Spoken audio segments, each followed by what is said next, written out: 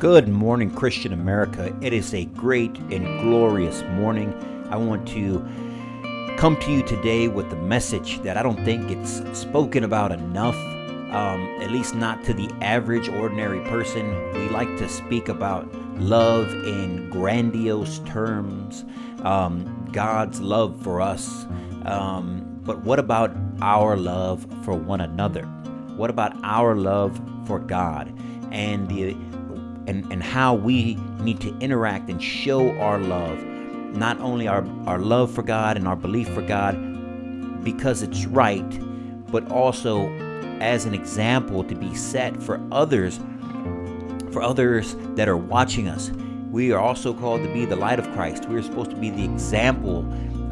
We are the light that shines through the darkness, and we can't do that in a perpetual state of worry or burden or being constantly seen as drawn down or withdrawn, overly burdensome. And I was given the advice by an individual far more knowledgeable and far more greater than I am a long time ago, and his advice was to be a happy leader. He would say there was three things to being a good leader, and he was all about leadership, not necessarily Christian leadership, but just leadership in general. And one of his principles was to be a happy leader, because to be a happy leader shows your followers that you are doing the right thing, that they are doing the right thing, that we together are on the right path. We together have somewhere to be, and we should be happy about that. We should show ourselves to be excited and motivated for whatever it is that life is bringing at us and that we're faced with, and the challenges that we have. Even when there are obstacles, we can overcome those obstacles with the idea and the mindset and the mentality that we can overcome and that we will overcome and that Christ is on our side. And to be happy about that, no matter what is thrown at us, will always make us attack those obstacles with greater force, with greater energy, with greater motivation. And so I'd like to read you a small passage from John, 1 John, from John 5, starting at the beginning, where he says, everyone who believes in that Jesus is the Christ is born of God, and everyone who loves the Father loves the child as well. This is how we know that we love the children of God, by loving God and carrying out His commands. And His commands are not burdensome. That's a key phrase. Well, it's two key phrases. It says,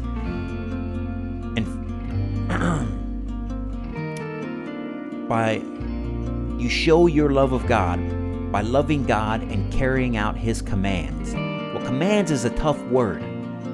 To be commanded to do something means to do it. And a lot of people don't like taking commands. So there's the first thing, is that you have to humble yourself into understanding that there is a higher one, a higher power than you. And He's not asking you to do these things. He's not suggesting that you do these things. He's not suggesting that you get your life in order. He's not suggesting that you love one another. He's not asking you to help the poor or to feed the poor. He's commanding you to. And that's a big difference. He's commanding you to do these things. So the first problem is most people don't like to be commanded to do things because we're too proud of ourselves. We're too proud of our stature, of our position, of our title, whatever it is that we do or we have. Or maybe you have your own independence and you just don't like to be told what to do. That's something that we need to get over. You need to get over, because God is commanding you to do these things. I mean, what is He commanding you to do? Love your neighbor. Love God. Be charitable. These are the things that He's asking you to do. He's not asking you to do anything extraordinarily hard. Although sometimes loving one another can be hard. But this command gives us the ability to function more freely in society. We can develop relationships that last for long periods of time, and that love is returned in return. And it will only grow our community. It would only make our community and our bonds stronger. It would only make us happier if you follow God's commands. And then he follows it up by saying, and his commands are not burdensome. They are not burdensome. Do not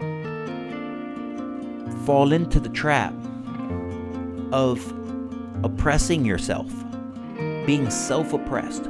Being a Christian, following Christ, takes discipline. But discipline is not oppression. It's not torture.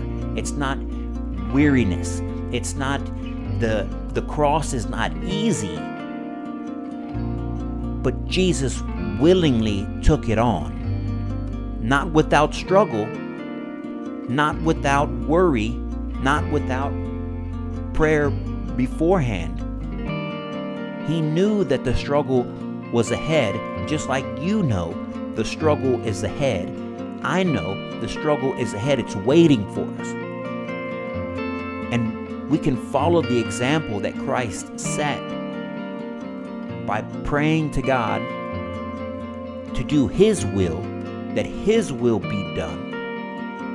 And then pick up whatever cross lays in front of you, whatever cross that life puts on you, and move out with it as firmly and as joyfully as possible. And that's not an easy task, but it's something that we're called to do. And by setting the example of carrying your cross, and by being a happy leader, being a happy Christian, being glad to share the word of God, to be glad to live out God's commands, will draw more attention, will draw more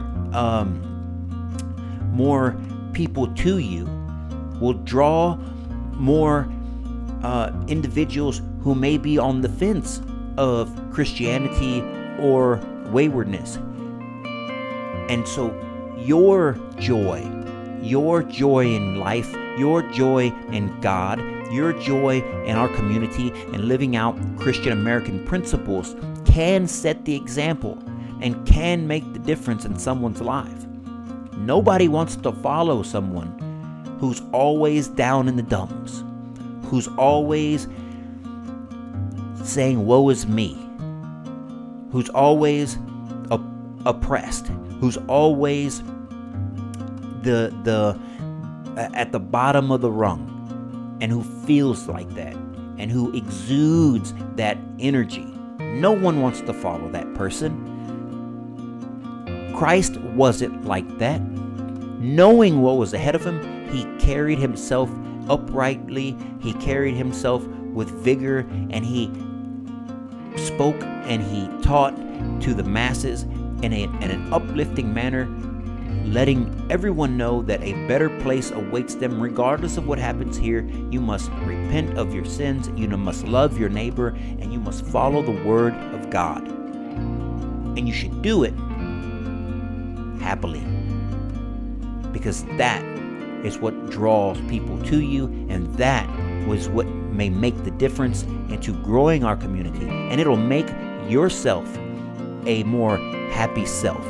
I heard somewhere the other day, I read somewhere the other day that just being in a happy state of mind, being in a joyful state of mind, increases brain activity by 31%. I don't know where they got the 31%, but increases brain activity by 31%. So just smiling and interacting with others, your brain functions just a little bit more, and it relieves the other person of their dreariness, of their doubt, of their worry.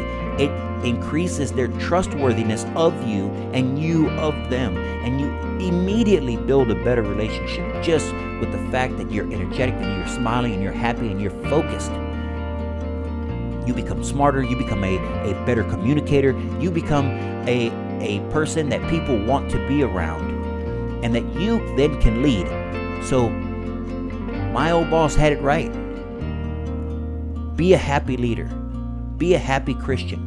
know that what you do and how you live reflects on an entire society. And don't take that burden as a burden. Take that burden as a gift to better yourself each and every day. So with that, thank you very much. Have a great day. If you feel so inclined, please go to ChristianAmericanTees.com, ChristianAmericanTees.com. We have more than just t-shirts. It's still winter. We fully realize that. We have tees, tanks, hoodies, sweatshirts, and other apparel for men, for women, for children. You know, summer's coming around, spring's coming around. Go to Christian American Tees, find something you like, put on your armor. Let the world know that you're a Christian American, that you're unapologetically Christian American, and that you are going to face the world in the manner in which Christ commands you to, and you're going to do it skillfully, and you're going to do it happily, and you are going to make a difference in this life.